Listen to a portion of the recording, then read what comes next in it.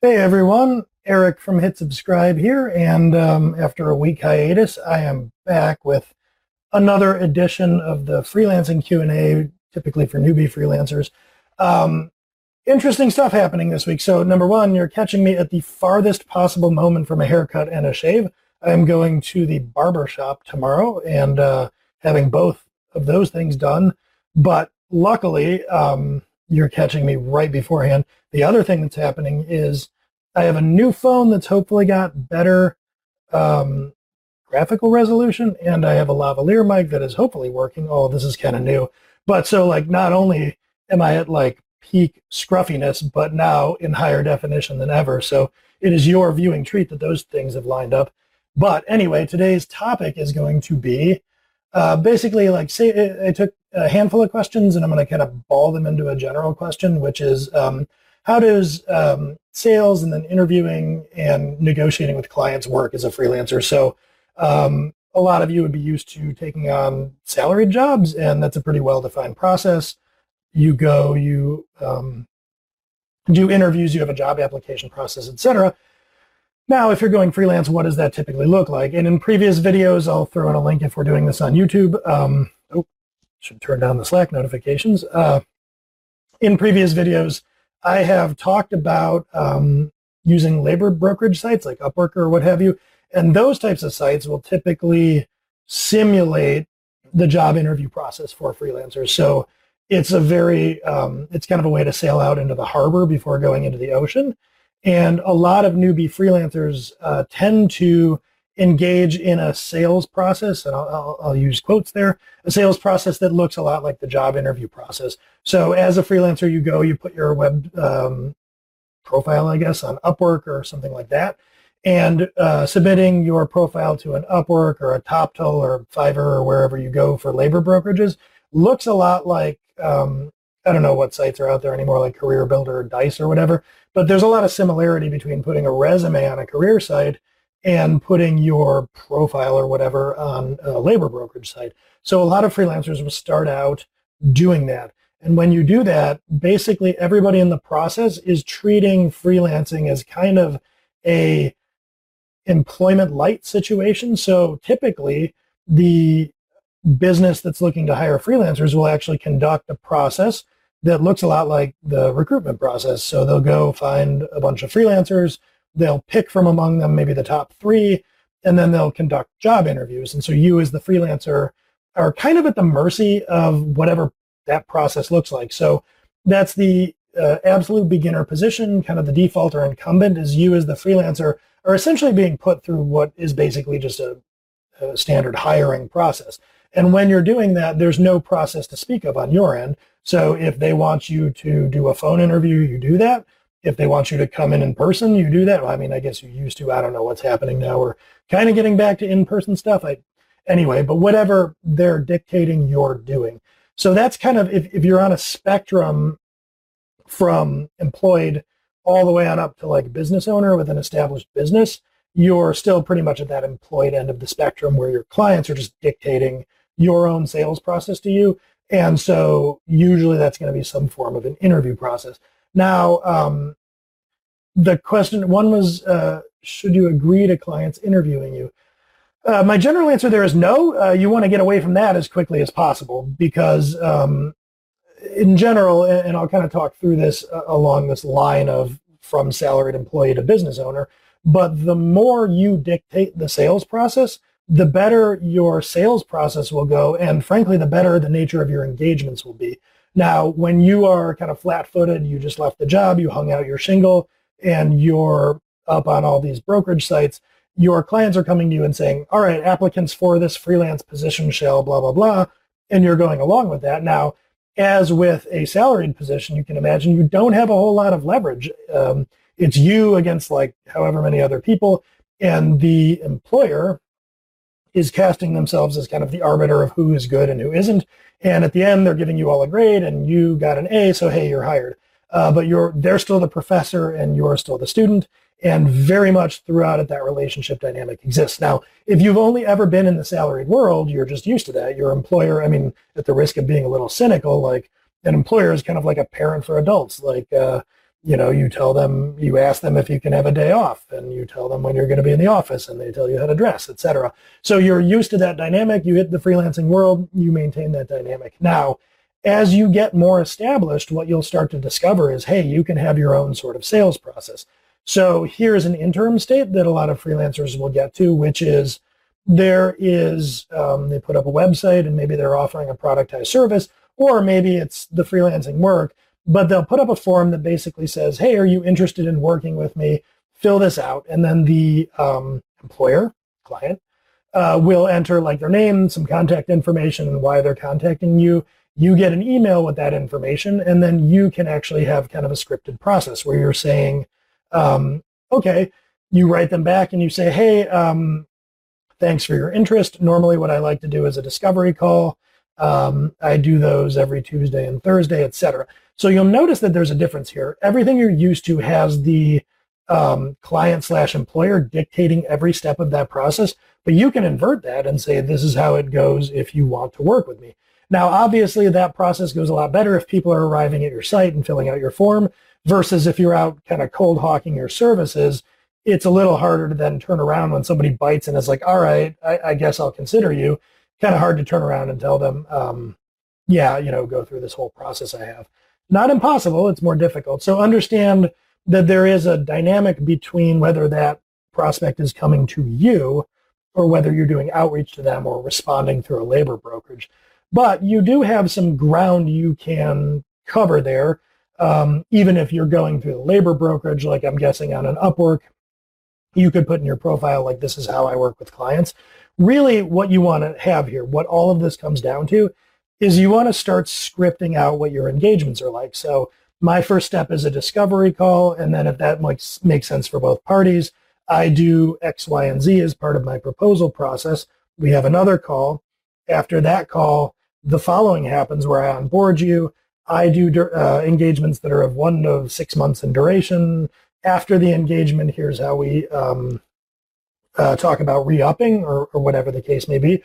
But what you really want to do is, as best you can, script out what your engagements are going to be like. And then even if you're flat-footed in the sense that you're like reaching out through a site and clients are telling you to interview, you can at least steer them somewhat towards your process. A long time ago, I was talking to somebody about sales, and one of the best quotes I've ever heard when it comes to sales is, somebody is going to set the agenda of your sales meeting, and if it isn't you, it's your clients.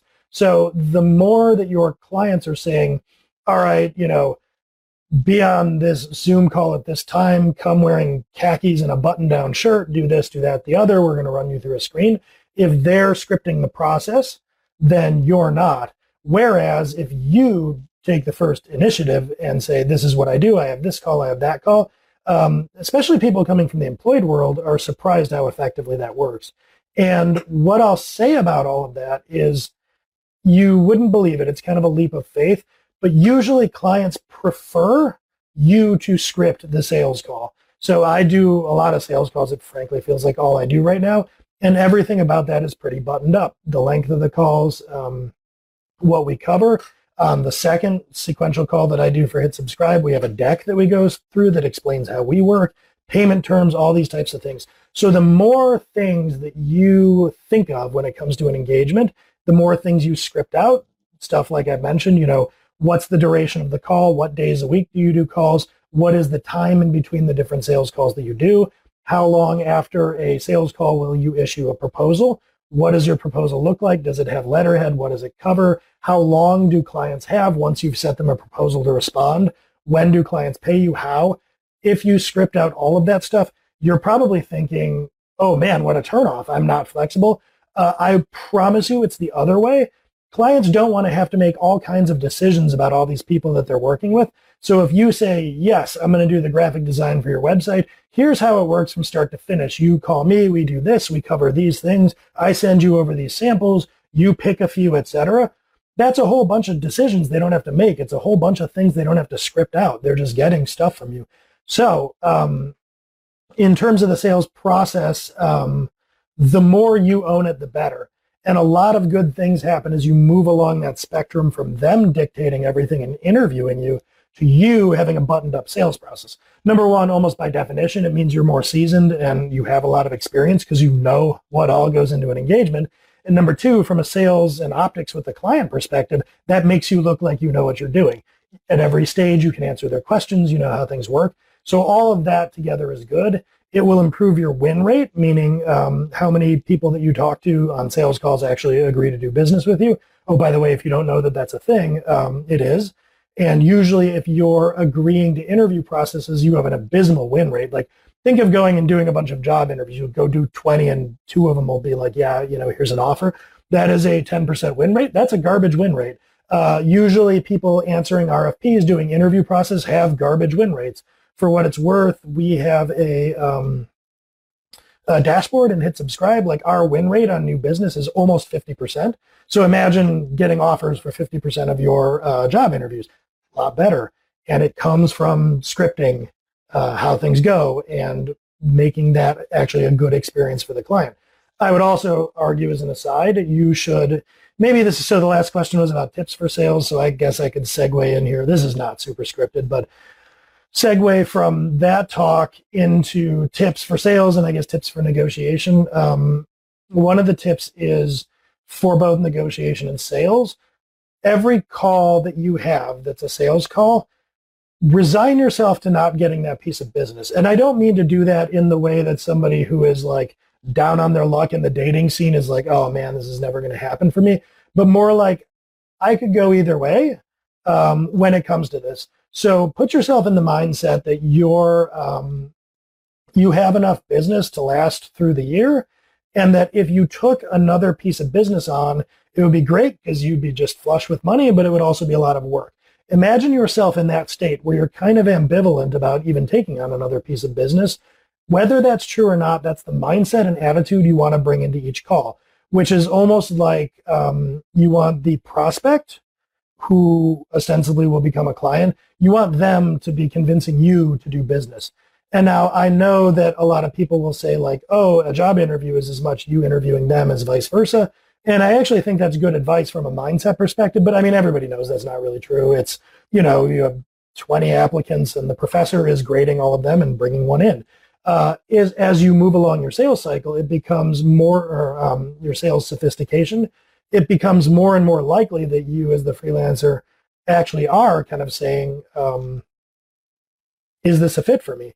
Because you'll have enough experience to recognize red flags for when things aren't a fit for you, and the experience with your kind of scripted sales call to call out things that may not be a fit. Like, hey, are you prepared to spend anywhere from $40,000 to $250,000 on this project? Because frankly, I don't take on projects that are smaller than that. So now if somebody was kicking your tires for a $2,000 gig, you can just end it right there. It's that kind of disqualification and that kind of attitude that helps with the script and helps with the win rate and generally helps with negotiation. Because at every point, there is this undercurrent of like, who needs this more? And the more that it is the prospect or client that needs it more, better for negotiation, better for closing the sales, better for winning, and better for your business because it typically means that you're flush. So whether that is true or not, like you might actually have no business and be struggling, but you want to do your best to convey that you aren't. And I think, honestly, if you're going freelance, a good way to achieve that is before you go freelance, have 6 months of runway or something so that in the early days you can actually walk away from bad prospects and not worry about paying your mortgage. So the more that you're able to have runway and the more you're able to have cushion, the better everything will go. You'll be able to script the process confidently. You'll be able to negotiate with more confidence, and things in general will be better for you. In terms of, I guess, more tactical sales tips, especially for freelancers that are new to it, I mean, the scripting one is the biggest one. The mindset of, I'm not really sold that this business is going to work out. It has to make sense for both of us. Those are probably the biggest ones. I would say in general that you want sales calls to be organized. You ideally want to try to anticipate what questions they might ask or what things, they might grill you on to trip you up, because the more that you affect an attitude, or ideally have actually kind of seen it all in terms of what you're doing, the better. So if you're selling graphic design, for instance, and somebody throws a question out there like, what's an engagement you've had that really just didn't work out and why? Kind of like with a job interview, if you're prepared to answer that, that's great. But unlike with a job interview, a lot of that is a simulation. It's kind of BS, where it's like you're going to rehearse all these answers for situations that you might not have experienced. As a business owner, like a freelancer, seller of productized services, whatever the case may be, you really kind of want to be drawing on things that have happened. Like, yeah, here's an example of an engagement that didn't work out. We were misaligned on price. They thought my services were too expensive. I thought their budget was too small, but we kind of negotiated and made it work. And then we were both miserable. Oh, by the way, another tip, don't ever go down on price for somebody who is at the top of their budget. That will be a miserable engagement. You can just go ahead and say that even if you haven't had an experience like that, because you will if you negotiate on price at the bottom of your price range. So be prepared, be scripted. Yeah, that's another one I'll toss out. Don't ever give in on price, ever. If you say a price and they say, can you go down a little? No, not unless you have pre-baked in some idea of something like a volume discount, or maybe you say, yeah, I'll go down on price. If you prepay in full, we'll give you a 10% discount. So you can discount things, but only if they're scripted. Don't ever negotiate on your price. If it's just like, hey, you don't seem experienced, will you do it for cheaper or whatever? There are so many reasons not to do that. It could be its own video, but I will throw that out there. So yeah, it's really about kind of like confidence, being practiced, and ideally being practiced on the basis of having a lot of genuine experience. And I guess another tip is if you don't have that genuine experience, don't pretend that you do. Don't be in conversations where you've had one or two clients and then say something like, yeah, with my many clients, maybe you can pull that off. You probably won't. You'll probably seem to the person on a subconscious level like a toddler wearing a suit, and they'll see you for what you are. So be practiced, be polished, and ready to say and address things, but don't get out over your skis pretending an experience you don't have. That's too easily discovered. So maybe the last tip that I'll close with is in terms of that polish and rehearsing, script out that sales process. You know, even if you don't know what that looks like, just in the barest form, script it out. How long is the call going to be and all of that stuff. And then, silly as this sounds, maybe you find another kind of newbie freelancer looking to get better at this. Give each other your sales pitch. So do a bit of role playing and have take turns walking through the other person's pitch, record that call, and then watch yourself sell your services. I have done this. I'm pretty used to seeing myself on video now. The cringe factor is long gone, but there's this whole added other cringe factor to watching yourself give your sales performance. It's brutal the first few times you do it. It's super valuable. You will start to see where you fall down, where you pause, where things are confusing when you're talking about, experience or how you work. So rehearse it, run it through in simulation, watch yourself doing it, make notes, see how it could be better. I would also fully endorse the idea, which I've done for a long time, of having a deck, PowerPoint, Google Slides, is it? Something like that, where, give it some light branding. It doesn't have to be the most beautiful thing in the world, but that will help you actually stay on message. Here, are the things that I do. Here's the price range I operate in. Here's a couple of testimonials, et cetera, et cetera. And that's going to keep that call pretty polished and focused, and it'll give you something to kind of rehearse. And as you go through, you could also collect questions that people ask you, put them into an FAQ at the end of the slide deck. Again, the fact that you have frequently asked questions mean you're doing this a lot. So it's really all about, in kind of an honest fashion, like gaining experience. So start with a script and have at least a loose thing that you like to walk prospects through. And you don't have to say on your very first one, like, I do this all the time. It's like, here is the sales sequence that I'm trying to hone in on just to make things more organized and efficient. You can be honest, like, I haven't done this before. I actually do that all the time when we introduce new things into the sales that I'm doing. Like, hey, you're the guinea pig for this particular set of slides. It's a new thing we're doing. That's fine. But, you should have a reason for it. So start with that process, figure out what that looks like, try to get clients to err more and more towards the side of doing things your way than vice versa. And then practice that process. Give your pitch, do your discovery call, have someone participate in it, get better at it. So I guess I'll conclude by saying that your sales and your sales process, like anything else, is a skill. You will get better at it with time. You can practice it and refine it, and you don't want to BS about it. And if you do all that, you will successfully navigate away from being kind of a commodity freelancer agreeing to interviews to somebody that, you know, has an actual established and polished practice. So hopefully that's helpful for those of you that were asking these different questions around sales and negotiation. That's kind of my brain dump take on it. As always, thank you for watching, and hopefully the video and audio worked. I guess I'll see when I watch it after this, and I will catch you next time.